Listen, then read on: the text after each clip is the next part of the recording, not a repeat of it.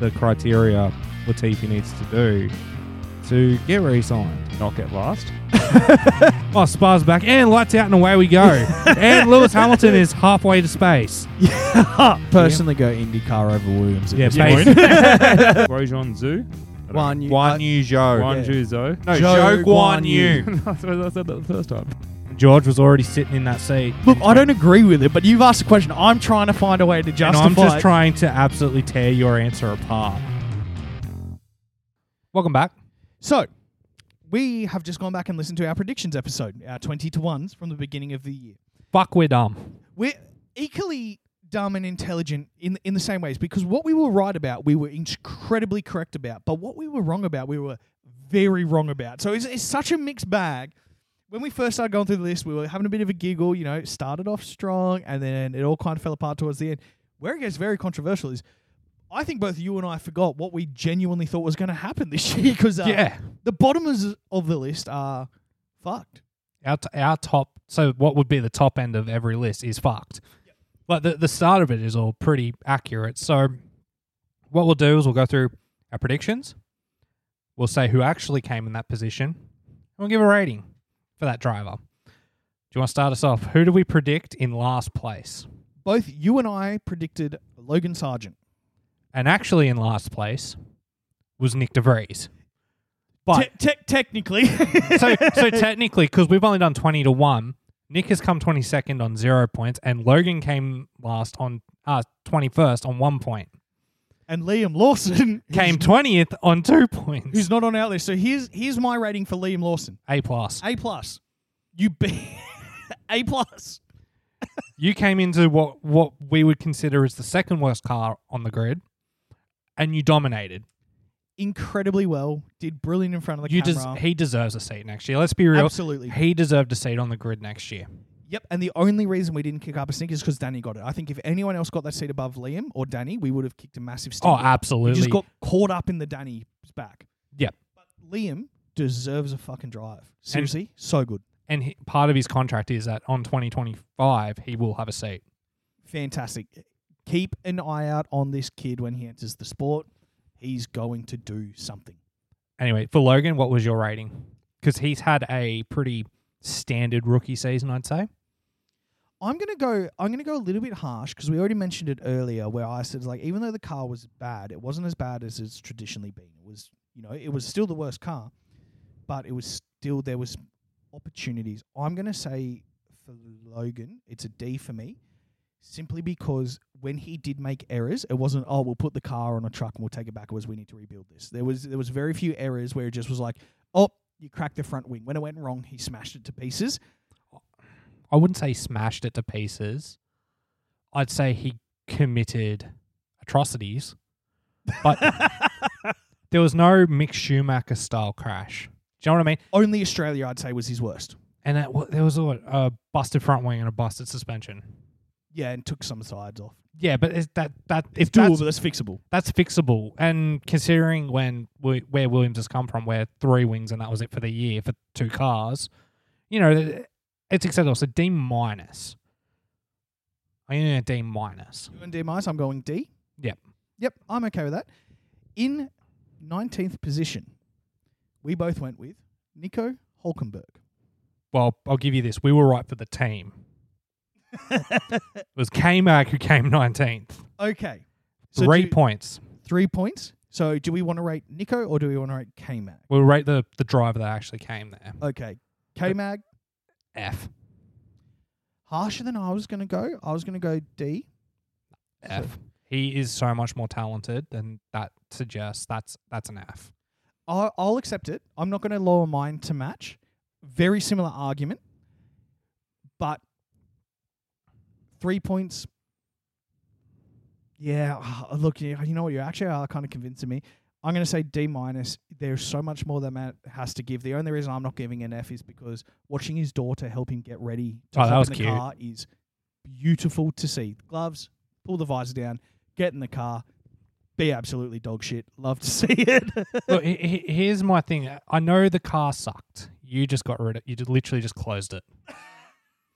Motherfucker just closed the damn window with all the information I needed. I kicked the mouse off the table. Think of me what you will. Fucking hell. Well, thankfully I was able to open it all really quickly. We Control never run Shift T is the greatest thing ever. We never run into normal production issues. It's always dumb issues like It's that. always me just touching things I'm not supposed to. But no, I'll give him this credit. That Haas was terrible this year. They took a unfortunately, it step. really was. Step backwards. That's what I think is a massive step backwards for them. They've got all this money too, which really surprised me. They got the MoneyGram sponsorship.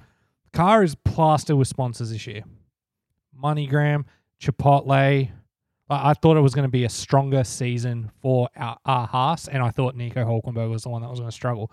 Turns out he's really quick in that car. Over one lap. Yes, incredibly good at qualifying. Yes. Their problem, and it's been the problem all year, is that their tyres chew up way too quickly and they are forced to make an early pit stop. And the moment that happens, they're on the back foot.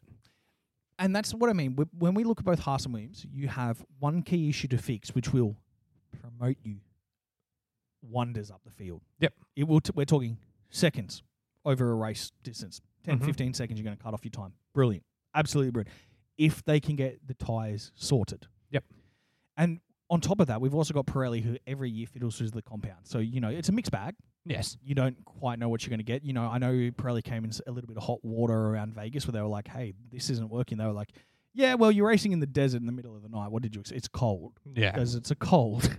That's the way this works. It does. Let's move on to our next ones, because here's where we first started to get a little bit strange. Yes.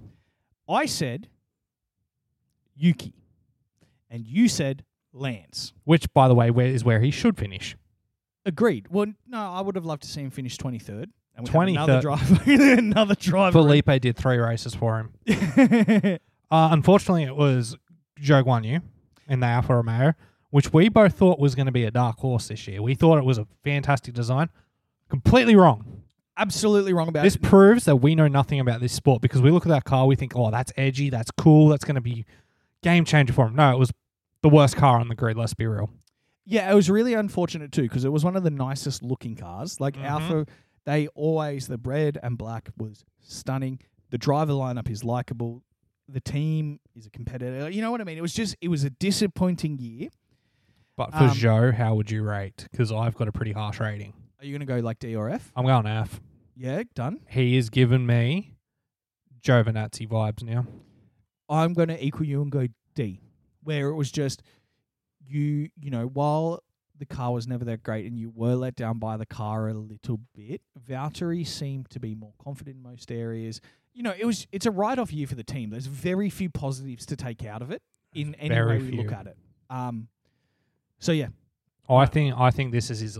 I know he signed on for 2024.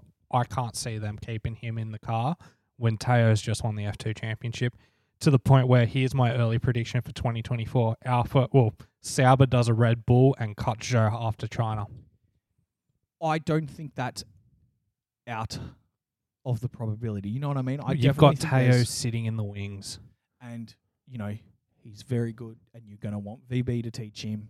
You need him in that car. You need him in that car next year. They've got to start building their racing platform, because they especially can if they're they've got 2025 or 2026 is when Audi takes over, and there's a good chance that driver lineup is changing again. So you need to give Teo a chance. Yeah, he needs to get in there so the agents know who he is, so we see what results we are.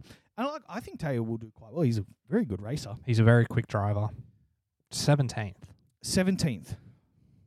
I went Albon. What did I go? You went Yuki. So again, not great. At least I got the car right. Yes, who came 17th? Big Dick himself, who returned to the sport.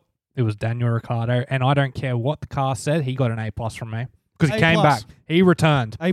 And he had a big smile on his face, and he never looked as depressed as he did at McLaren. He looked good. He looked happy. And collected some points. 6 points, in fact. Collected some points, coming into that car. It wasn't great. It did start to get better. And looked like he'd never left. Broke his wrist and was out for a month. And then straight back into it. And after the US Grand Prix, he was back in it and he was quick. Danny. My hero. Good. Yeah, we love him. A+. Welcome fucking back, son. Go get him. 16th. 16th. Here's where I did really wrong. I put Nick de Vries. What did I do? You put Oscar Piastri. Oh, So we both dumb as hell. But to be fair, for context for you, at that point in your life, you did not like that man at all because Danny was gone. And also, they came out at the start of the year and said, our car will be shit. And they were right. They were completely right with the fact that their car was shit. What they didn't anticipate or even announce was that their Austria upgrade was going to transform that car into a potential race winner. Yeah, it wasn't an upgrade as more of it was a reboot of the whole vehicle because everything changed on it. And that car just worked. Do you remember early in the year how they've come out with a shit car, but they've got cool new LED sponsorships, and that actually became like a talking point for a little bit? Still on the car, still sick. McLaren looks fucking great. Oh, yeah, and they've just announced an extension with Mercedes till like 2028. Hell yeah. I think that's the perfect engine for them. When I first started watching the sport back in the years of 2001, 2002, back when I was a wee lad, not anymore, it was McLaren Mercedes, and it was the best car to look at, the best car to watch, and they had the best drivers. Say what you will about Coulthard. I liked Coulthard.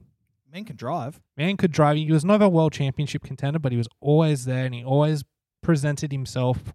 I'm not going to say well, because there were instances, but I liked watching David Coulthard race. And they also had Kimi. And we both know what I think about Kimi Räikkönen. Yeah, and before Kimi, they had Mika as well, didn't they? Yeah, it was Mika Hakkinen.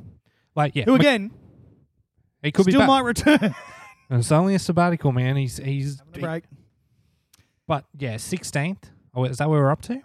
Yeah, I said Nick, you said Piastri. Yeah, actually, it was Nico Hülkenberg. I'm going to say D or C. D. 1 lap qualifying pace was all he kind of bought, but that was all the team bought the whole year, really. Yeah, it was 1 lap pace. The car was the letdown at Haas. Unlike K-Mag, Nico had no expectations from me. He was coming back after, 3 years? Yep. He's only driving a shitty Aston prior to this, and, the car he drove was garbage. Very much so. So him coming in, having that 1 lap place excited me, and then obviously the tyre issues with the Haas dropped him down the grid. Disappointing, but you know what? He's back next year. Same car, same team. It's the first time in history F1 is going to go into 2 seasons in a row with the same driver pairings.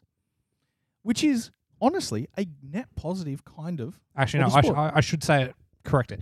What they finished on is what they start with. Yeah, it's not the first week's driver's lineup, but it's the finishing week's driver's lineup. And you know what?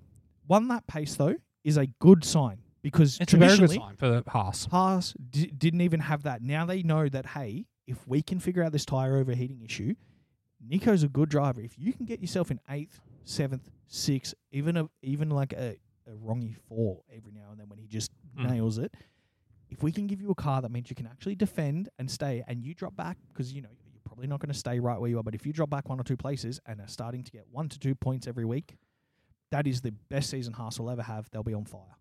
1 to 2 points every week is a massive difference between fuck all prize money and a decent amount of prize money too in this sport. So you got to remember, you get the prize money and it's also win testing time. And there was a few teams towards the end of the season, I was like, are they going to sandbag and forego the 10 million that they get for finishing higher and get more R&D time?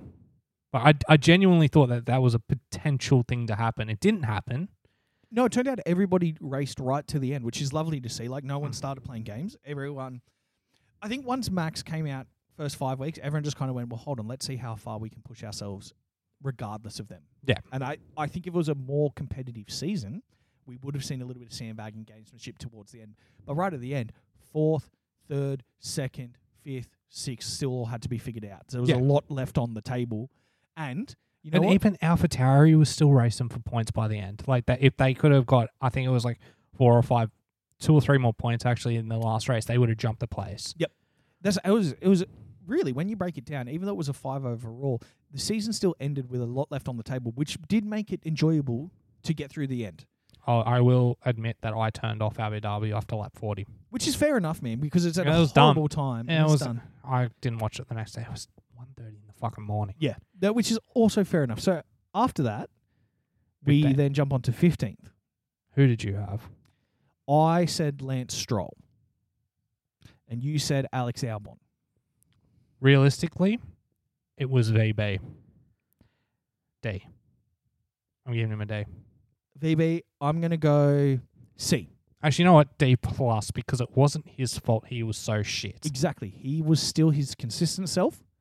It just consistently 15th, 16th. Yeah, exactly. And that was the problem. Like, Joe was more sporadic, but VB was like, I can get this car reliably a little bit up the grid, and that's what he did every single week. He got 10 points overall, which is significantly higher than his teammate, who got 6. Yep. And in my book, 4 points is make or break. Especially when you're at the low end, when you are fighting for 1 to 2 points, right? Yes. So if you got 4 points by finishing in the points 4 more times, that's significant. Way more significant than what it could have been. Yeah, like the gap that Max had to the guys is impressive by the numbers, but it also doesn't really show competitiveness. It shows a lack of competitiveness. Yeah, I agree. Where down the bottom where it's like, 4 points and you're scraping and screaming every race for 1 to 2 and you got an extra 4, well done. C for me. C, I'm giving him a D plus, purely car and consistently not in a good place. Yep, that's fine, man. It's not. I think I'm being a more harsh critic this year. But I think that's deserved. Yes, and I'm okay with it too because it's not an unfair, harsh criticism. You're just going like, no, the team's getting an equal smack on the wrist for this. And when we go through the teams, I'm going to be very harsh on the teams as well. That's fine. Okay. Do we want to move to our next one? I do want to move on to the next one. 14. I had Joe. Okay. And you had Nick De Vries. So let's talk about Nick De Vries. Before we go on that. Oh, wait. Who actually got it? I got the team right again because it was Yuki. I'm calling it. If I get the team right, that's me. That's okay on me. that, man. You, because it's good. Well, you know what I mean. The probability is still difficult to get, so it is. I'll take more a team. impressive. I'll take the team in the right position. So Nick. Now, when Nick came in with an incredible resume, no one can deny his career up until joining F1, including his first race, which was also very impressive in F1 last year. Yeah, it was very impressive, and it was the reason Helmet got him into the program. Yep. Unfortunately, he didn't capitalize on anything. I think 50-50 here. So the car was clearly at the start of the year the worst car on the grid. Without a doubt. It got a little bit better, but a little bit better in Formula One is still pretty bad. So on that aspect, I can't fault Nick. What I can fault Nick on is he had opportunities, and every single one of them he shit the bed. And that's what I mean. It was like you came in with the perfect pedigree and a decent enough-ish opportunity. No one was expecting a win, but we were expecting to go, holy crap, Yuki actually sucks compared to this person. Like, that's what we were thinking. That's what we thought. And when we listened to our things, both of us were talking really highly of Nick because he had that pedigree of a Formula E double champion, Formula 2 world champion. He was Formula 3 champion too, I want to say. Yes, I think so. The only thing that separated him from Max and Oscar's one is they won an F4 Euro Championship as well on the trot. That's what separates those two in their junior careers. Mm-hmm. Yeah, and he just didn't. So my overall rating for Nick is F for fired. Yeah, F for fired. Because if you get fired, it's not a fucking good year for you. No. It's very bad. But I will give Nick this credit. He took it on the chin. He took a sabbatical from racing. He went to Harvard for a little bit to do some business management. And he's coming back. I think he's in the Enduro next year. And it goes to show what happens when you are in your late 20s. He got hit with some really bad news. It was sobering and humbling. And he went, okay. Same thing that happened with Latifi. Went, okay. And Latifi, I mean, I don't know if he's racing anymore, but he's gone back to school. And that's the thing. They're both... Because Latifi was a little bit older when he came in as well. He's in his mid-20s. Most people come in at like 18, 19, 20. Yeah, exactly. These guys... Nick was 28 when he came into the sport. And I want to say... what's his name? Latifi was like 24, 25. Yeah, that makes sense. Because I watched him and Joe for like 4 years straight in F2 together. They raced brilliantly together, and they were always fighting near the front. But they were never champions, which shows, right? However, I'm glad that Nick's just out there doing good things because there's nothing negative to say about him as a person, is there? No, there's not. He's a good dude. And I'll give him this. I think it was 2 weeks after he got fired, he was hanging out with Max again. You know what I mean? Like, it looks like there was no ill will. It was just he was a factor of circumstance. Factor of circumstance and a factor of, hey, it turns out You are one of the best drivers in the world, but you are not one of the 20 best drivers. 19 best drivers Thank in the you. world. Yeah, I gotcha. You We're got even me now. finally. Okay. But Yuki, though, I'm giving Yuki a B+. I'm giving Yuki a B+ as well. Because I did not rate this kid at the start of the season. I rate him now. He is matured, and he's going to look really good in Lance Stroll's seat next year. Actually, no, 2025, I should say, because Liam will take his seat. Yep. Yeah. Yuki, I tell you what Yuki has done is very, very impressive. Oh, absolutely. He is a middling driver in a Red Bull that didn't get fucking executed by the helmet inquisition of not performing. He's the only... But think about it, man. Gasly is a better driver than Yuki. Yep. Take him down. Well, no, I don't say that. He got an opportunity at Alpine and he took it because he knew he could never go back to Red Bull. Yep, fair enough. But you know what I mean? You were put on the you're not coming back, but Yep. we're happy to use you for what you got. He's one. Albon, I would say, is a more talented driver than Yuki. Same deal. Even though he's still under the umbrella, but you know what I mean? No, he's fully severed. He's out now. Severed because when the Checo rumours came up mid-year, one of the names put forward was Alex, and Alex got asked by Red Bull, hey, would you consider coming back? Alex said, no, I'm pretty comfortable where I am right now. I'm actually having a good time. I respect Alex for that because even though he's in a shit teams can move forward. That team is positioned to move forward with James Vowles, with the team that he's putting in there, and Alex is putting in... let's talk about Alex when we get to Alex. Yeah, but you know what I'm saying? Let's talk about Yuki. Yuki's managed to dodge that battle axe every step of the way by being an objectively worse performer than better people who've been given the flick. And the most impressive bit is he's now managed to earn his place successfully. Like, he's unique when it comes to how that team operates. And also, when the rumours about Checo came out, Yuki's name for the first time ever was thrown into that argument of, do we bring up Yuki? Do we bring up Daniel? Like, the fact that Yuki's name was mentioned in that was shocking to me. But also, I was like, you know what? If it went to Yuki and Daniel came back at AlphaTauri, I wouldn't be mad. Yep. I wouldn't be mad because part of me doesn't want Daniel to go to Red Bull if he's going to be second fiddle to Max. But that's just the fan in me. Yeah, that's the being Aussies. Yeah, that's us being Aussies and loving Daniel. But I would absolutely still take Daniel in the Red Bull any day of the week. Oh, 100%. Yeah, no, Yuki, this is the best year you've ever had in the sport.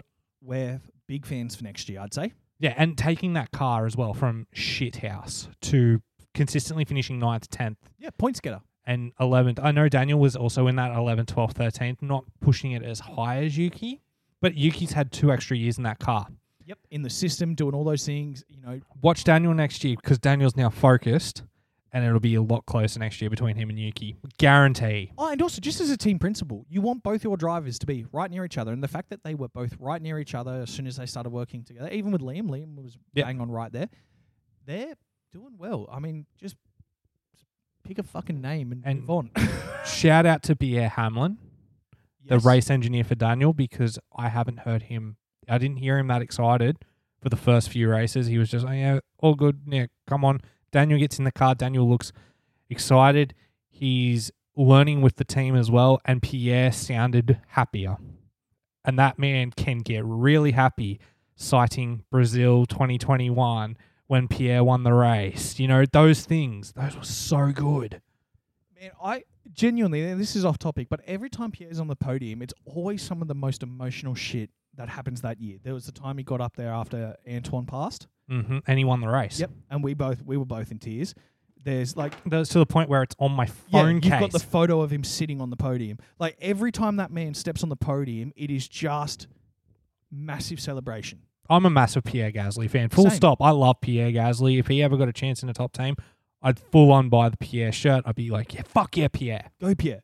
And here's the thing. This is how much I like him. Anyone who listens to this knows the shit we've said about France in general. And we're like, we love this dude. He's the best. Yes. Let's move on. So 13th. Who did we have in 13th? let me do some counting. We probably should have numbered it. I did at the top. I wrote 20 and then I just drew an arrow down. What do we look for? 13th? 13th. 20.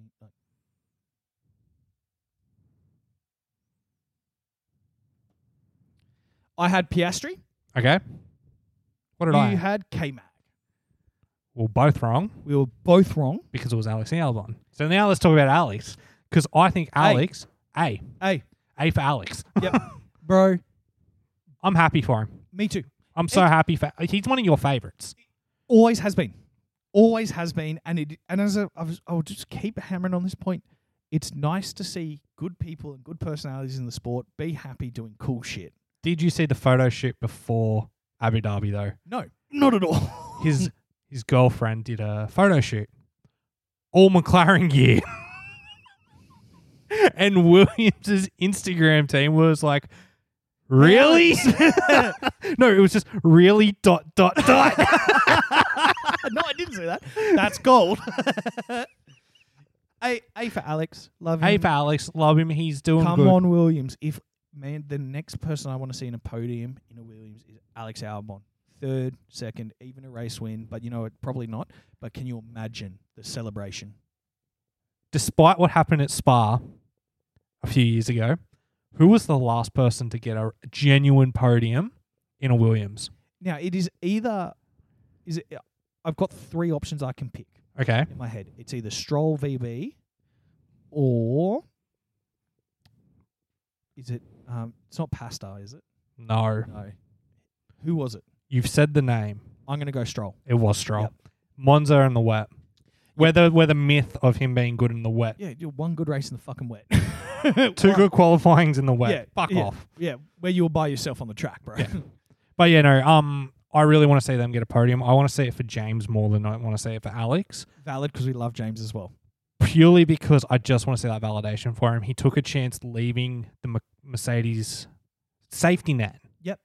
And I just want to see him succeed because I don't think there'll be a happier person for him than Toto Wolff. In fact, if they do get on the podium, they should have a camera follow Toto because I guarantee Toto will go find him and shake his hand. Without a doubt. As much as we love hanging shit on most of the team principals, at the end of the day, they're pretty valued men. They are valued men and... After teams. Yeah. I just remembered then, though. So I think that's fantastic. After that, though... 12th. We both had the same pick. Lando. We're a bit wrong with that one, too. We were, however, I'm not going to feel bad about it because the logic we used, which was McLaren said their car's going to be crap, they're focusing on 2024. Yep. And we just went, why would they lie to us? I don't think they knew how good their upper grid was going to be. No, they were genuinely shocked as well. I think they thought they'd move up the grid. I don't think they thought they'd move that far up the grid. Like, holy crap, we are getting podiums. We can actually do really well this year. But yeah, Lando, I'm going to give him an A. I really Why are you... We're not rating Lando yet. What are we rating? We're rating 12th, genuinely. Oh, who got genuine? Ocon. Oh. F for France. France. No, seriously, C minus. C. Yeah. C. He had the most retirements this year.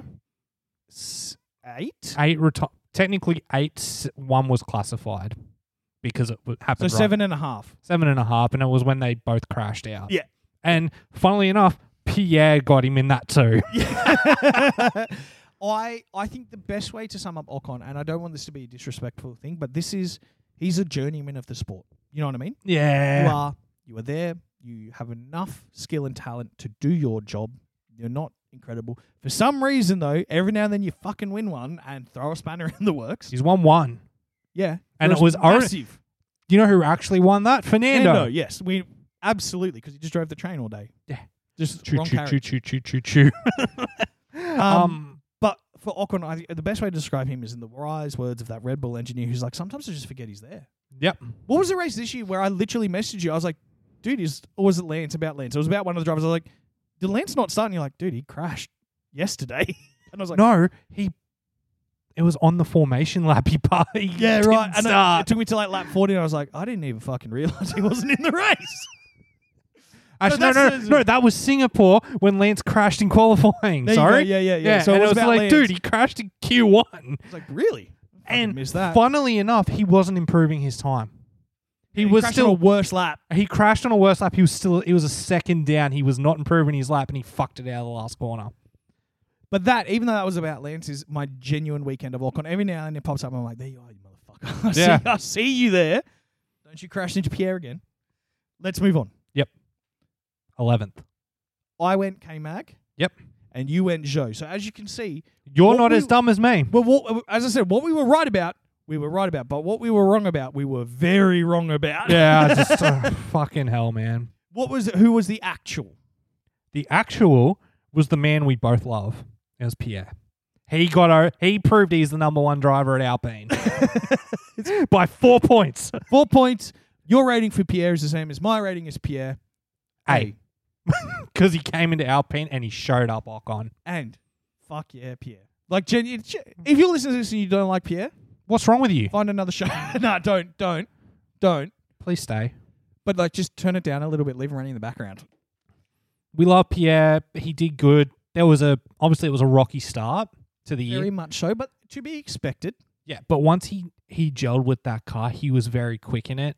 And the only things that let him down were like the things that let Ferrari down. It was team. Because there was multiple times towards the end of the season where Ocon got the preferred strategy, even though he was in the arse end of the grid. And if Pierre had got those right calls at the right time, I guarantee you Pierre's got another 10, 15 points. Easily. I'm with you on the same there. I hope Alpine sits down and has a really good look at the year, looks at both drivers and they just go, you know what? As much as you've got tenure, Ocon, as much as you do have the right to be first, results-wise, it's Pierre. We're actually going to prioritise him for the next year. It has See if anything changes. If you do it and it's the same results, then you know what? You can do whatever you like after that. But if you do change it and your results improve, lesson learned, move on. Yes. Let out Ocon's contract run out next year. 10th. I said VB. I said Ocon. You said Ocon. It was actually Vitch Tits himself, Lance Stroll, on 74 points. And that's very important here. 74 points in an Aston. Yes, which will become relevant when we get to the next Aston. Yes. 74 points. Okay. Seriously, I'm giving him a D. Because that car was a lot better at the start of the year and he was nowhere. In fact, no, F. Fuck him. Yeah. F for fuck him. Because was it this year that he had the broken wrist? Start of this year, yeah. Yeah, so he started, he got 5th and then he was nowhere in Saudi Arabia and then he just dropped off and there was multiple races he wasn't even close to getting points. Multiple Q1 exits when at one point Fernando was the only driver to hit Q3 every race. Yep, motherfucker had a DNF or has binned it on formation laps. No, that was in the past. Yes. He's binned it in the wet on a formation lap midway through the race at Monaco. Was that? No, that was last year. That was last year, but because again, it was Latifi in the race as well. Who also at the same point. Yeah. Great race, by the way, last year. Monaco's race last year was fantastic. Monaco's race this year, even more fantastic, actually. Very fantastic. One of my favourites. But yes, D. Look, F for fucking. I'm giving him fuck him. He's a fucking shit driver. The moment his dad is like, fuck off. Better for the sport. Didn't capitalise. And when we talk about Fernando, you will see why he didn't capitalise. So just remember that 74. 74 points. We will get more in depth into that. Then 9th. Which we just did opposites. I went Ocon, you went VB. And it is purely because I like VB more and I can't. I believe your quote was because I will never put Ocon in front of VB. It wasn't even like, it was like, I don't like him. It was like, I'm going to make, this is an oath. It was sacrosanct what you said. I do not like Ocon. I'm not going to hide that. But I can respect his ability to be in the top 19 drivers. Is that fair? That's fair. I don't like it. In fact, that might be the nicest thing you've ever fucking said about it. And it'll never be said again. Nicest thing you've ever said. Who actually? The Melbourne boy himself, Oscar Piastri, came 9th. Okay, so rookie season. Oh, this is an A+. A+. Because this is the best rookie season since Lewis and a McLaren. And equaled him, wasn't it? No. Lewis got more podiums. Lewis nearly won the championship. Right. So this is, it's the second best rookie season we've had on podiums got. No, not podiums. I'm just thinking in general. Oh, in general, yeah. Because points-wise, he got 97.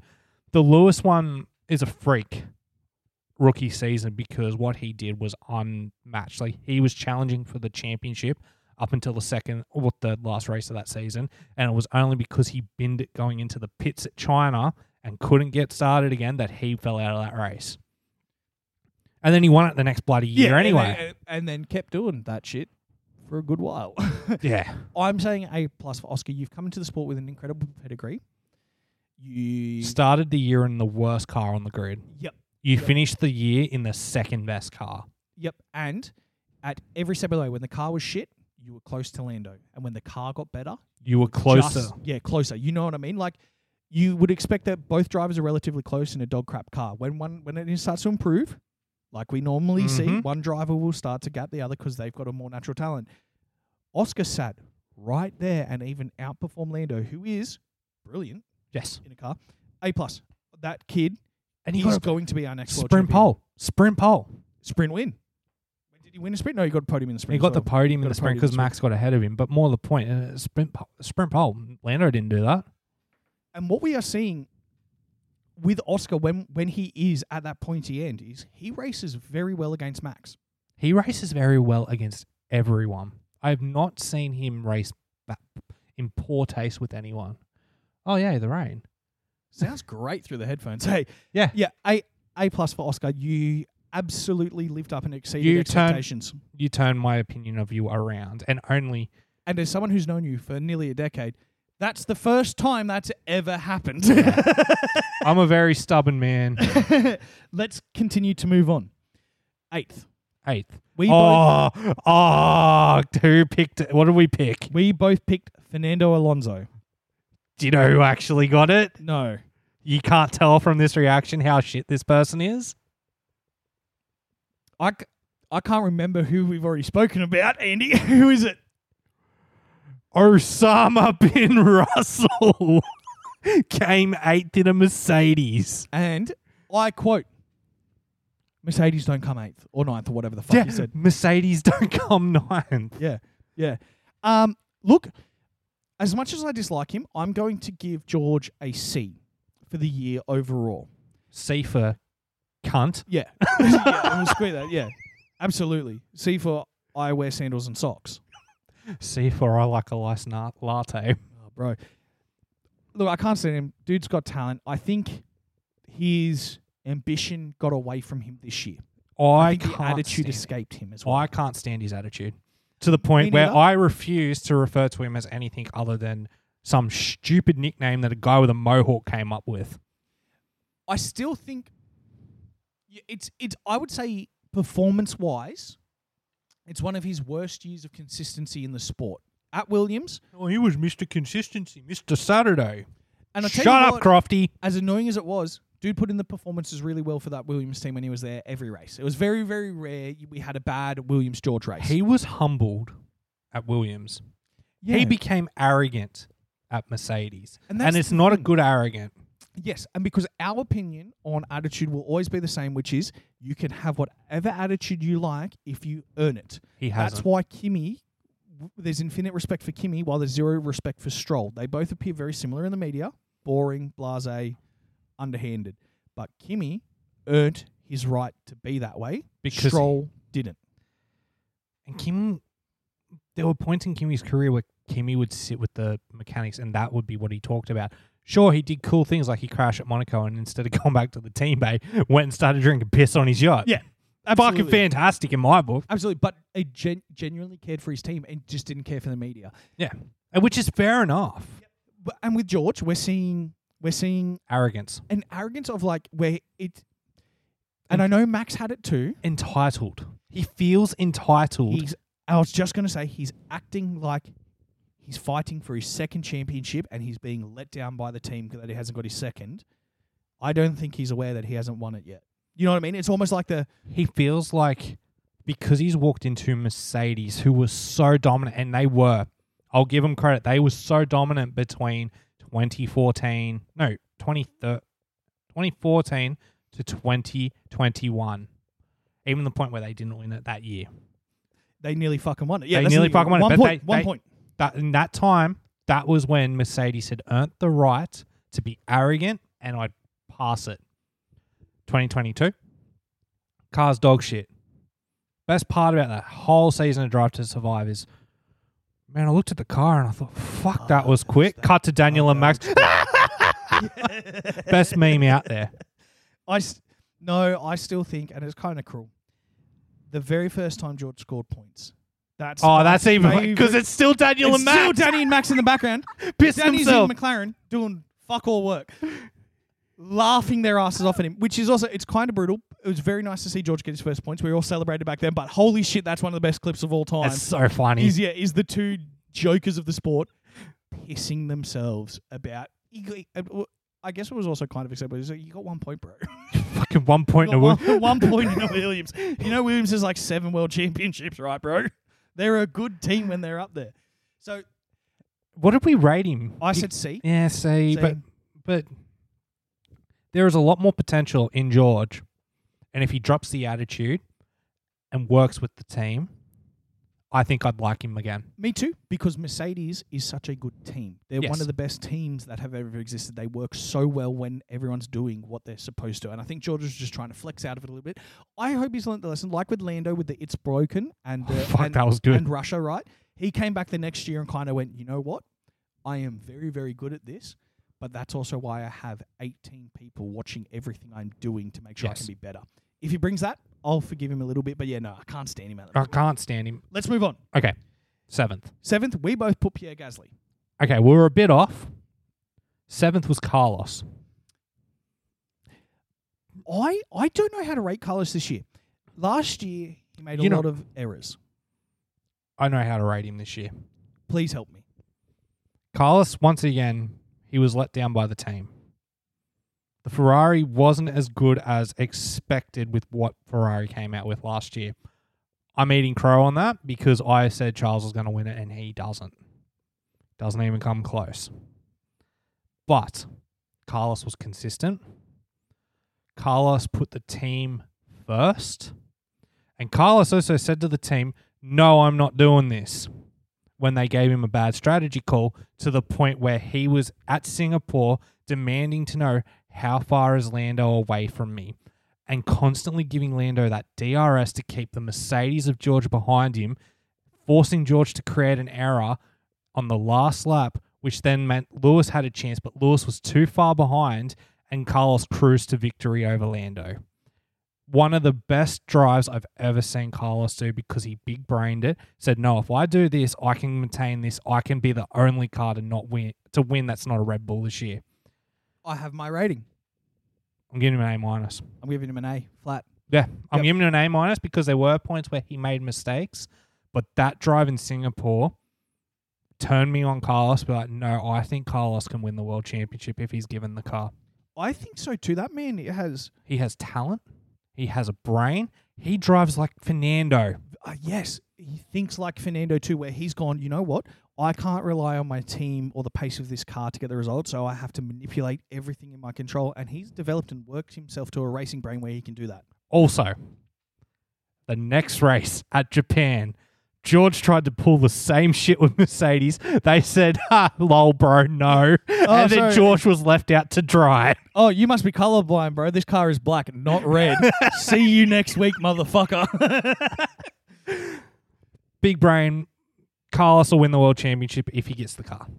And you know what? I would be so happy to see Carlos get a World Championship. He's just such a good dude. And I would really like to see his dad be there for him, because I think that would be the crowning achievement. Carlos Sainz Sr. had such a great rally career. And he's still racing today in Extreme E. Like, they call him the Bull in Spain. Like, his nickname is the Bull. Carlos Sainz's dad, if you've never kind of run into him, is a WRC rally championship. Everything he touches, like, he doesn't race on tarmac often because he doesn't need it. Yes. He's a freak.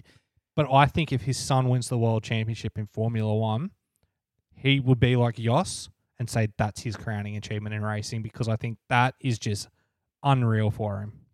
Oh, can you just imagine? Like, we are not parents, but a lot of our friends have recently become parents, and watching our friends turn into like devoted fathers, absolutely love the life transitions. Like, you know, it was harder for me to understand how could that be a crowning achievement until I've watched some of the people I really care about become dads and watch just that dedication. I'll never forget, because my brother became a dad at the start of the year. He called me on the way home from the hospital. COVID times, he wasn't allowed to stay, so he had to come home.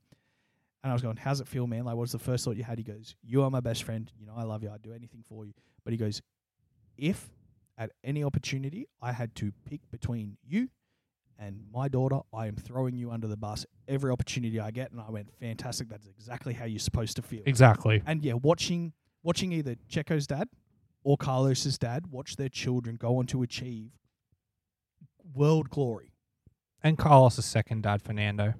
Oh, and we saw some good racing between those two guys this year. They've were always great. raced well together. They're fantastic. I think it's fantastic. I hope Ferrari, and I think Ferrari will do pretty well enough to put them in a decent enough position to compete again. Do I think it's going to be a dead heat? No. However, I think Ferrari and their drivers together have a better opportunity to take the fight to them because Carlos is very, very smart. He is. And I just wish that there was inter-race communication between Charles and Carlos allowed. Because I think that's the only way Ferrari can get wins, is if those two talk to each other. You know what? Yeah, pretty much all we want your strategists to do is hit radio on and then shut the fuck up and let them talk about it. And figure it out. They'll figure it out. But let's go to 6th. Let's go to 6. I had Carlos. Yep. And you had Pierre. No, sorry, you had Checo. We're both wrong. It's Lando by 5 points because Carlos got 200. He got 205. Unreal from Lando. Start of the year, he would have got an F, but goddamn, it's an A right now. A right now. Absolutely can't fold him. Can't fold him, and even the mistake in Las Vegas, it was not his fault. Not his fault. The car broke. Yeah. It was a massive incident. Like, as much as I was joking and stirring shit, I knew he was okay. I checked that first before I started in the group chat. I was like, oh, fuck. Did go to hospital. He did for a checkup. But he was fine, which is the main thing, and honestly, it was the most exciting part about the Las Vegas race. Yeah, it was a good crash. It was a fantastic crash. You know what the craziest part was? They cut to the camera 3 seconds after the crash had happened. And fucking Crofty's like, oh, I think there's been an incident there. And it took him another 15 seconds to find a camera with the incident on it. And then they cut to a replay and you can see the car go past on that camera. And you're like, it was literally 2 seconds too late cut into that camera. You would have seen it perfectly. Yeah. He's turned that car around. He was consistently scoring podiums by the end of the season. He took it to Max a few times, which unheard of this season. He's been a good teammate. Great teammate. Very good teammate. He worked with Oscar when Oscar was ahead of him. He didn't try and on his way ahead of him. No, he really did. It just seemed that, like, I think Lando has hit that point where he's matured enough and has also proven that he's going to stay in the sport. You know what I mean? Those first couple of years, you have to prove every single weekend. He's earned a spot until he's done now with what he can do. There's no way he's not in the sport. No, I think Lando did absolutely fantastic this year. I hate you. Well done. 5th. I said Sergio. Yep. And you said Carlos. Both wrong. At least I got the car right because it was Charles. There's been a lot of that. I've got the car's positioning right. I tell you what, you were very close to being half right about everything today. 1 point in it. He got 206 points. Lando got 205. Again, so it's a difficult same reasoning that I used for Carlos. I don't exactly know how to rate Charles this year because he was less emotional. B. I can rate him a B. I can happily give B as well. I don't. He has so much potential. The team lets him down, but he lets himself down as well. He's not as big brain driving as Carlos, which is why he's a B. He does think strategically about how his positioning is. He's just not as good at it. That's why it's a B. And do you know what the only reason why he's not at that level with Carlos yet? Experience, time spent. Carlos has been in the sport another 4 or 5 years. Also, he got a DNS this year. Was his hydraulics braking, but he did get a DNS. And they are very rare. Very rare now. Back in the day, fucking 15 cars used to just blow up before they started. There was 2 DNSs this year. It's Charles and Yuki. And Yuki's was at Monza. And what happened to Yuki? His engine blew on the fucking That's outlap. right, yeah. It just exploded and shredded itself. So, yeah, I'll give Charles a B. I think, it's the team has to fix itself first before he can get that true level of comfort and confidence back. Yeah. That's the thing. He's sitting in a car that he doesn't trust. He's on the radio to people he can't trust and rely on. The only person he relies and trusts, he can't speak to during the race. Which exactly. So I think your idea of inter-driver comms, I actually don't, overall looking at the sport, as long as everyone can do it, I don't see a problem with it. As long as it's only inter-team and It's very short. So, Either that or proximity chat. That'd be fucking hilarious. oh, proximity chat would be so good. It's just Fernando and people yelling at me. I'd be like, no hablo English. Fucking No would hablo. say. No hablo. Just on the red, no hablo. It'd fucking add to Sky Sports F1. Could you imagine? Honestly, give Brundle a mic. Let Brundle just talk to the drivers as they're driving. There's your broadcast. Done. And let the drivers with proximity chat. Have that pop up. You know what? Under safety car conditions, I'd accept the team talking to drivers because I did it in supercars and it's pretty good. And they don't overstay their welcome. They're only there for a minute. Yeah. I don't see an issue with it because you are only talking strategy, which you're allowed to do. I can see the issues with it. What would you foresee? It would be certain questions being asked if the team's trying to get in contact with them about something urgently. Like that, those are the things that make me don't want almost it. kind of like reading signs in baseball where it's like you're not objectively doing something wrong, but you're also abusing the system for your own benefit. Which you can notice when they go down and cut to the team principals, for example. You can see that they want to say something, but they can't say something, and they're very limited. Also, the drivers are very heated. Potentially, if an incident's happened and Martin's like, so what do you think of the incident? And they say something fucking wrong. True, because everything ends up in a court case with F1 as well. Exactly. So, proximity chat, fuck yeah, that's fucking hilarious. It would be after hilarious. lap 5, turn it on. No, just turn it on for the first corner. Oh, fuck no, that'd be so bad. Everyone just hears Fernando, get the fuck out of my way. They're good. Let's keep going with this, my friend. We are nearly done. We are so close. Next, we're going to third. No, we're on 4th. We're on fourth. That's right. Yeah, I read this wrong. We're on 4th. I said Sergio Perez. Yes. And you said Carlos Sainz. Yes. So again, it was another rotation for us. This is where we have the moment. Because in 4th, also on 206 points, was Fernando Alonso. Remember how we said Lance Stroll only had 74 points. The team was carried by Fernando Alonso this year. Big brain Alonso, A. Alonso, A. And I don't think he will ever have a season in F1 that we don't class as an A. Even that McLaren year where he just blew the team to pieces, still A. Because no one's destroyed a team like that ever before. That was incredible destruction of an entire racing outfit. Well done. A+. After that, Ron Dennis never had a job in Formula 1 again. Yeah, and McLaren has only just gotten good again. And this was, 2016 when that happened? Yeah. Nearly 10 years. Yeah. But this is where the disparity comes in because Lance only getting 74 points. Imagine if Aston had 2 drivers scoring the same similar points like all these other ones did. Imagine if there was a 50-point gap instead of a 150-point gap. Exactly. Like all of a sudden, Aston's probably 3rd in the championship. They're getting a lot more money. They're allowed to invest more. And this is why everyone says the window licker himself should not be in the sport. He has to go. He has to go. Like there's no the numbers don't lie anymore. And they spell disaster for Lance Stroll at sacrifice. Have you ever seen that meme? No. There's a wrestling promo of Scott Steiner and he's going through this math. This is a sidetrack, but it's very funny. He's like, everyone knows that when you verse Scott Steiner, you have a 50% chance at winning at best. No, when you're versing anyone in a wrestling match one-on-one, 50% chance. But Scott Steiner is a genetic freak. So you only have a 33 1/3 chance of winning. Repeating, of course. Of course. So you have to take...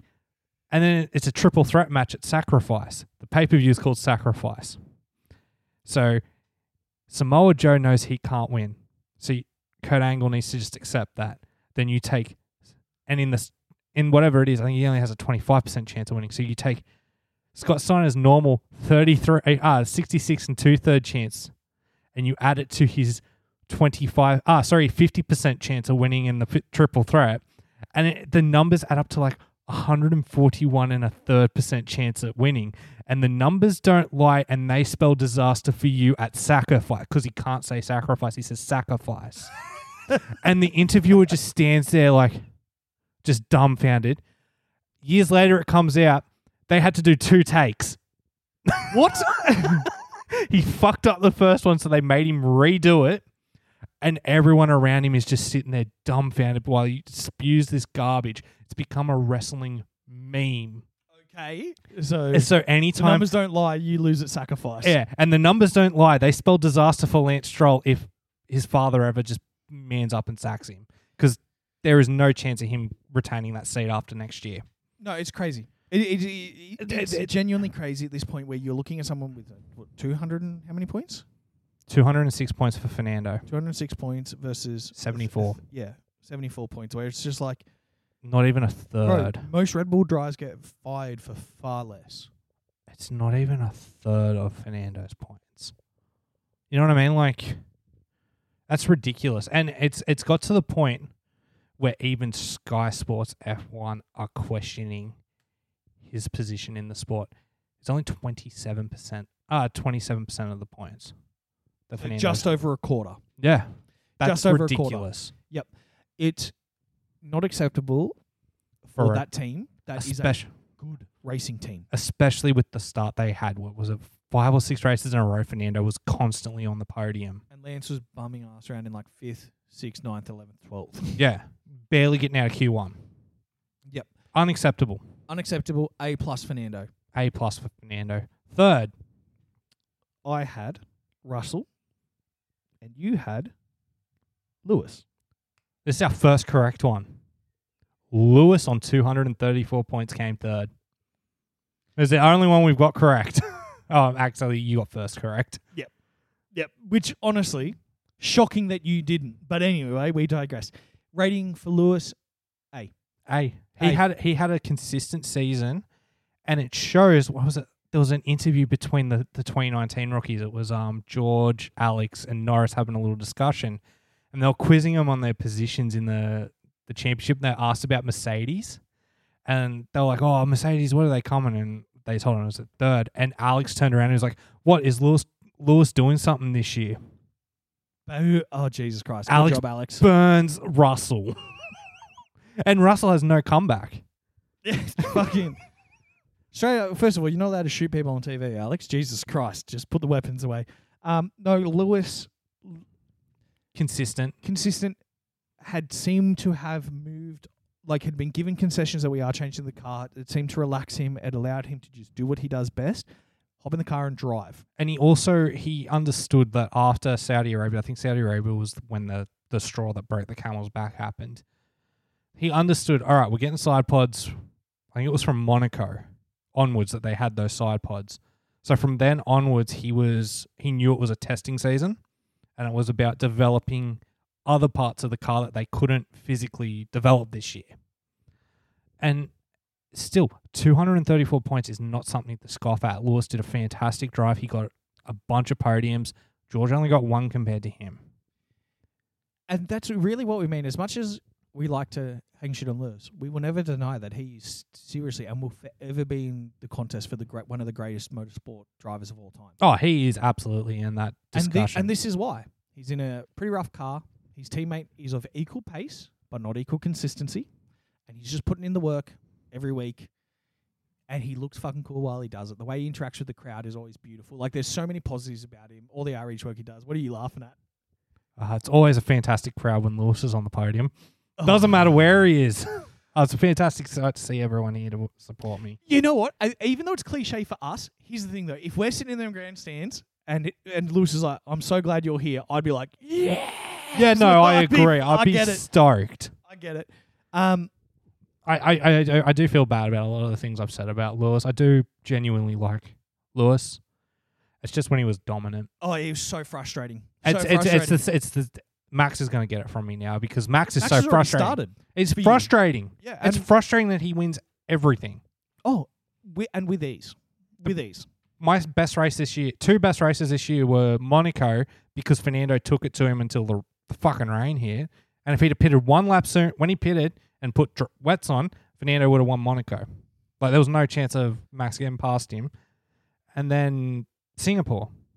Singapore was one of my favorite races because Max was nowhere near the front, so it was interesting. And he still drove his ass through the pack, which was enjoyable. Watching him struggle through the pack and still managing 5th and would have had Charles with one more lap. Yep, absolutely. Let's move on to... Second. I had Charles. I had Max. You had Max. it was Sergio. So at least I got the car right. Okay, well, if I can get the car right. It's so weird. So he's come second in what we could easily say is probably his worst performing season ever. I think what I said in the 20-1 was correct. He had the pressure of Daniel. He had the pressure of Red Bull. And it finally got to him. And the length of this season was another thing you threw in there too. Is like it's a long year. It just got to him. And yeah, Sergio's pulled out 285 points. But he wasn't secure in second until like 3 races before the end of the season. When he should have had every opportunity to just literally be by, let's say... by the US when Lewis got disqualified. Yeah, be like, hey, it's let's just end the season now. There's no way anyone's coming close to any of them. I tell you what, as much as it was disappointing to see him performing the way he did, it did add a little bit of spice and flavour to the season. So I am glad it happened because it added more storylines and more interest to the season. What would you rate him? I'm going to say a C. Yeah, C. It wasn't the best. You came second, can't knock that. You did your job well. You got the result that was required of you in the end, but it took you to the very end when your teammate had did it like 7 weeks ago. Yeah, I think Max won it fucking the earliest anyone's ever won it. You know what I mean? Yep. C, though, because even though there was mistakes and things like that, the pressure on him, he did have to, as it was getting close to Mexico, for example, right? It was a stupid move, but it was still the best choice he could have made in that spot because you know what? Yeah, you could have slowed down a minute, could have gone, could have fought for the points and things like that. No, it was the dumbest thing he's probably done all season. Yeah, but I can understand why. You can't win a 71 lap race on lap 1. He is in the quickest car on the grid. He could have easily slowed down a bit, let those cars through, because guess what? 3 laps time, he's already passed them. You are correct. I'm going along the lines of I can see why he felt in that split second that to do that. Yeah, I understand that. I just think it was a really, really stupid move, and that's 100% on him. And I feel really bad for poor Charles, who was the other car in that incident, because Charles didn't deserve that at all. He didn't deserve what the Mexican fans gave him. It was not his fault. He did everything he fucking could to avoid it. However, where I will give credit to Charles is how he handled himself in front of that crowd. That is exactly how you do it. Because he came in and said, guys... I had nowhere else to go. I had nowhere else to go. I'm sorry. We don't like doing this to each other. I apologize. And then he handed the mic back and left. That's how you do it. Because you know what? You're never going to convince a country's populace when you were involved in an incident that took out their one driver. Yep. They're going to hate you no matter what. Especially in that country. Yep. Because... And it's why we love going to Mexico, because it is just passion. Passion. They love what they love, and they love it so well. And, first of all, it's such an awesome track. You're racing through a baseball stadium. Genius. Whoever designed that, genius. Phenomenal. Renee, when she sent it, she's like, why is it so like that? I'm like, that's a baseball stadium. She goes, what? And I'm like, yeah. That's where they race. They race in a baseball stadium. It's cool. You know how in the US they're like, yeah, we're going to race around all these big landmarks, and they don't actually go near any of the landmarks. They're just near them. Yeah. Like the Hard Rock Stadium? Yep. In Mexico, they literally just went through the middle of the stadium, pull all the grass up, put the tarmac down. This is going to be sick. And it was. And it always will be. Love Mexico. And also shout out to the country of Mexico for some of the world's greatest culinary inventions, you guys. Burritos are fantastic. Burritos, Caesar salad, man. Like all these things that have come from Mexico are just so, so good. I always thought Caesar salad was from Italy. No, it was created in Caesar's restaurant in Mexico by Cesare, the owner of the restaurant, where he just threw together some ingredients to make a salad. That's hilarious. Yeah, so you know, the Mexican name, Caesar. Because we say Caesar, which is a Latin pronunciation of Caesar. The German/English correct pronunciation is Kaiser. Yep. Same with, and Russian is Caesar or Tsar, and then in Mexico it's Cesare.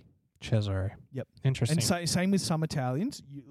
So Cesare Borgia, one of the Borgias, was called Cesare Borgia in local dialect, but it's still all Caesar. Okay. Yeah. Interesting. Sorry, weird culinary deflection there. Fuck yeah. Number 1. Well, you had. I got one right. I picked Max. And I picked Charles because going into the season, Charles and Charlotte had broken up. And I thought he was focused, and then he got another girlfriend. And Ferrari was Ferrari. Yeah, I love how you're like, yeah, it's good. No, the big problem was the team he's racing for, bro. Yeah. However, I don't think it was a bad choice. No, I genuinely thought, it's proven that if you've got focus, you normally you focus on it. But Charles just was in a Ferrari, and Ferrari was nowhere. And when Charles looked good, damn, he looks good. And also, Ferrari had so much potential going into the season. Like, they did. Like, they got a new team principal. Finally, we thought, oh, you know what? Getting rid of Mattia, probably a good call. Yes, but they're still going to get rid of everyone else, though. Yeah, they probably got rid of one. The whole team needed to clean out. However, Fred has been a valuable addition to that team. He has brought stability and a quiet calmness that the team didn't have. Even though the results haven't gotten there, that appearance of competence, of we are moving in a direction, I'm falling for the marketing. It's working. Ferrari marketing is normally shithouse. So... Yes, hold on 1 second. Right. There's one more thing. Ferrari has cleaned out someone else. Oh, wait, hold on. Is this a strategist with a really weird name? Laurent Macias. Yeah, that's him. Lawrence Meeks. Whatever his name is. He's replacing Franz Tost at AlphaTauri or whatever the fuck Racing Bulls. God help Racing Bulls. I think it's going to be okay if Racing Bulls do one thing. What? And they don't let him talk to a strategist at all. Yeah, I know, right? Like, you just let him run the other side of the business. He was the sporting director at Ferrari. And now he's the team principal at AlphaTauri. Yeah. Fucking hell. Laurent Meeks is his name. Laurent Meeks, yeah. Oh, fucking hell. Every time I see him, I'm like, you're the reason. Yeah. And was the other one Rueda, who was the actual strategist? Rueda's the strategist. Yep. It's look, I'm so that's the other person they got to get rid of. Yeah, I'm still having fun with Ferrari being top end, but not dominant. I do want to see them fighting for wins. I would love to see. I'd like to see just two more teams fighting for wins consistently. Yeah, that's all. I just need two more teams that are consistently with the Red Bulls, because right now, Max gets a fucking A+ because he had the season of a lifetime. Like, there's never going to be a season like this again. Max will actually be given the ranking of S. Yeah, he is an S. It was a special year. That's going. No, I'm allowed to say it. I have autism. Yeah, you know what? That's actually true. We do get a little bit of a tenure with it, don't we?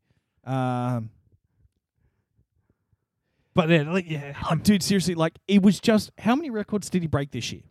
I can't remember. There's a fucking thing on it. Hold up. It was like most race wins in a season ever. Most something else. Greatest of all time here. Hold on, I'm searching. Here we go. I've got it. Right. What do we got? What did Max do this year? Max has the most wins in a season, 19. Most podiums in a season, 21. Most points in a season, 575. Most laps led in a season at 1,003. Highest win percentage in a season, 86%. Highest percentage of laps led in a season at 75%. Most consecutive wins at 10. Most wins from poles in a season, which is 12. Most consecutive wins from pole in a season, 16. Biggest points gap between first and second at 290, which is, like I said, if he'd have started after the season break, he still wins the damn championship. Most consecutive races as championship leader, which is currently at 39 and still counting, by the way. Most consecutive points scored for a driver at 1,004. So this has gone back. And when the most you can get in a weekend is 26. Yeah, but this is going back further now. But also, he's got most consecutive top 2 finishes at 15. Where am I up to? Most hat-tricks in a season at 6. Most pit stops by the winning driver, 6. Only driver to win 3 times in one country in a season because he won all 3 US races. Highest average points per race at 13.9. Most races left in a season after securing the championship. So he's won it the earliest at 6 races to go. He broke the most curses in Formula 1 this season, and he's made the most records in a season in one season. It's unfathomable what this guy has done. Like, yeah, it's... Even at his most dominant, Lewis wasn't this good. And that's the thing. That's a hard pill for some people to swallow, is that... And he's already, as you mentioned earlier, talking about putting it away and going and doing something else. He's been talking about that for a while. Like, it's just... you cannot get better than that year. No. That's it. That is one of the best years in sporting history you'll ever see. Phenomenal. S. Like, you S are tier. a different class. A different class. It was, you made the year boring, but I tell you what, hopefully the other teams can match you because I don't want to see another one of it. Well done. Holy shit. Formula man. 1.5 shouldn't have 19 drivers in it. Yeah. 18. Okay, so now we're on to the teams. Okay, let's go through these a little bit quicker. And we'll just give a quick rating. Yep, because we covered a lot of it when we spoke about the drivers. So But overall, I want a team rating as well. overall, so we both put Williams in 10th. Well, it was Haas with 12 points, D minus. D minus for Haas. We've already spoken about that. Yeah. 9th, We both put Haas. Alfa Romeo, F. F for Alfa Romeo. Yep, they were one of the few teams to go genuinely and obtusely backwards. Like Haas Yep. took a step back. These guys took a massive step back. These guys, turned around and took a few steps. 8th. I had AlphaTauri and you had McLaren. You got this one correct. AlphaTauri came 8th. There we go. I'm happy with that. What did you rate AlphaTauri, though? I give them a D. D for the overall season. D plus, only because they fixed their team midway through and started getting points. Maybe D plus because they did towards the end earn a little bit back. I think if they fixed it another 4 weeks ahead, they would have got C. Well, were D close. for Daniel Ricciardo because they brought him back. Yep, D for Danny. Then 7th. 7th, I had McLaren and you had AlphaTauri. Williams gets a rating of C minus. I'm going to say C plus. I can't give him a C plus because it was only one driver that did well. Valid. So let's settle on a C. Yep. For 6. Calix Albon. Calix Albon. 6. 6. We both put Aston. Alpine. D. D. That they've taken a massive step backwards from last year. Poorly led, poorly managed. We They don't went know who from the team 4th. principal is. They went from 4th to 6th. Huge deficit. Huge. 5th. Deficit. 5th, we both put Aston. We both got that one correct. Aston came 5th. And we both just spoke about why. It was Lance's fault. So, Aston overall, It was hard because one driver got an A, one got an F, so I think we settle on a C, right? yeah, I know, C. right? It's got to be a C. 4th. C. 4th, I had Alfa Romeo, as did you. Surely not. No, we didn't. We had Alpine. After Aston, we both put Alfa Romeo. We thought they were the dark horse. Yeah, but count how many teams are left. It's a 10. 2, 3, 4. That's 5th that we... So, we had Alfa Romeo at 5th and Aston at 6th. Oh, 6, yeah, sorry. 6, Alfa Romeo 5th. Yes. So, now we're up to 4th, which is Alpine. McLaren came 4th. A. 3rd. I said Ferrari. Correct. You said Red Bull. Wrong. Ferrari gets a C plus. C, yep, C for me. 2nd. I had Red Bull. I had. Merc. Correct for me. Merc came 2nd by 3 points. 3 points in the end. Merc get a B. Yep, I'm very happy with the B. Very Yeah. happy. Let down by one driver. The other driver did the best he could. Yep. And in first place, I had Merc and you had Ferrari. Well, we're both wrong there. We must have been smoking something that day because Red Bull came down. S. There's no other rating for Red Bull. So Does- Joe Perez had the worst year of his career and you guys broke every record. There you go. Yeah, 860 points. And what is the... So hold on. So What's the max amount of points you can... What is the total amount of points on offer for winning everything a year and how close were they? I don't know. So there was 22 races. Yep. Some of them are 26 points No, that's 25. plus fastest laps. That's what I'm about to Yep. add. So 550 points you can get for fastest lap. There's 22. So then we plus 22. You can get 572 points. Sprints. Sprint. How many? There was 6 sprints. Yep. And is it 8 points for winning a sprint? Yeah. Plus. No. Why won't you let me plus? The max points one driver can get is 620. And what Max get? Max missed it by 45 points. Like... Also, Red Bull came 1st and 2nd. If you divide it in 2. Max won the Constructors' Championship on his own. That just shows you how good that car was this year. The RB19 will go down in history as the single greatest Formula 1 car Ever designed. ever designed. And do you know what's scary? Racing Bulls are buying it for next year. Yeah. They're getting a chassis to redesign. It's because they've got the aero that they've got to do themselves, isn't it? Yeah. Very few parts. And here's how you're going to do your aero next year. What you didn't do this year is look at the Red Bull car and go, let's just ape that as much as we can. Because even if we only get it to 75% of what they had, that's way better. Way better than where we're at. Overall, boring year. But when we start to break it down and look at individual performances, individual storylines, very involved year for a lot of people. Yeah, no, I agree. It's just been one of those years. Absolutely, man. I think it's been fantastic. There's just one thing we haven't talked about, and that was your prediction at the start of the year. Oh, is this my prediction I've made every year? Yeah, they hugged at Abu Dhabi. It's as close as I think we're going to get to the kiss that I've been predicting for years. Toto and Christian gave each other a hug and shook hands. Do we think the rivalry's dead? Or do we think the next time the Mercedes are up there, it's just as heated? Oh, 100% it will be heated. I think those two guys, really, when we look at it, we've seen some great driver rivalry pairings. Toto versus Christian has been the best team principal rivalry pairing I've ever seen. Yeah. They are. Second only to Cyril and Christian. You know what? Here's the thing. This is why we love Christian Horner so much. It doesn't matter who he's talking to. He'll be a bitch about it. Oh, yeah. Yeah, absolutely will be. One of my favorite photos of the year is that I'm a hardcore Christian shirt. On the front, on the back, it says Horner hater. Yep.